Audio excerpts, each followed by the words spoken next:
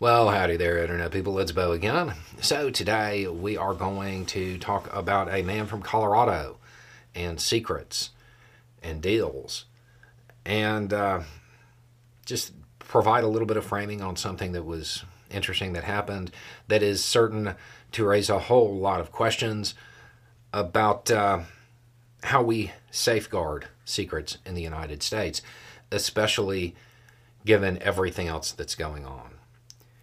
Okay, so a man from Colorado, has pleaded guilty to attempting to sell U.S. secrets to Russia.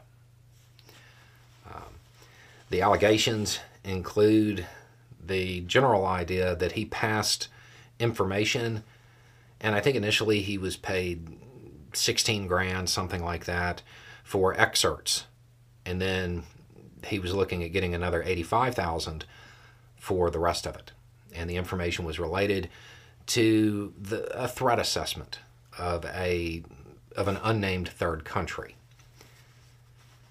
The people that he was dealing with, who he is reported to have told that, he chose their country, Russia, because his family has ties to there. They weren't from Russia. They were FBI. It's an undercover operation. According to the reporting, the guy was unhappy with the U.S.'s role in the world and was looking to make a change. But more importantly, he was $237,000 in debt. The agreement that he entered into says that prosecutors will not ask for more than 22 years.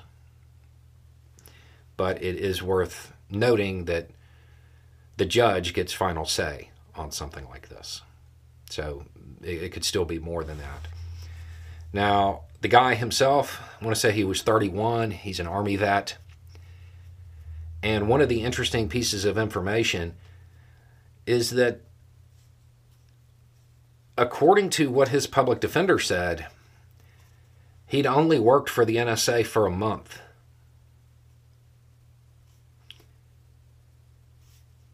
Had access after about a month and was almost $250,000 in debt.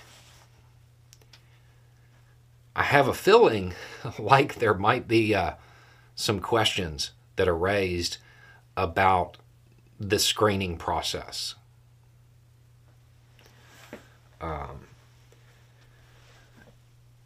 People have asked if this is comparable to Trump. Not based off of what we know.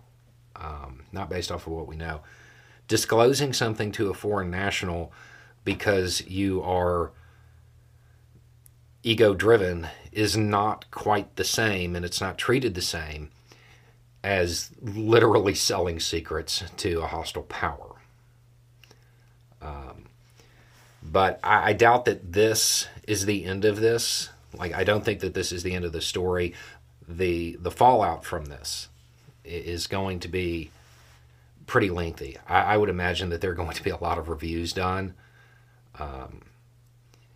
Having that kind of debt, and to be clear, at this point in time, it's not, we aren't certain what kind of debt that is. That could be a bunch of different kinds, and some of it would be overlooked. Like if it was, most of it was from like a house or something like that. But if it's not that, if it isn't what is considered normal debt, the questions that are going to be raised as far as how this person had access when they had this much debt, I imagine it will probably lead to some changes and a lot of reviews. So even though the person has pleaded guilty, I don't think that this story is over. I imagine there's going to be a lot more that comes out of this. Anyway, it's just a thought. Y'all have a good day.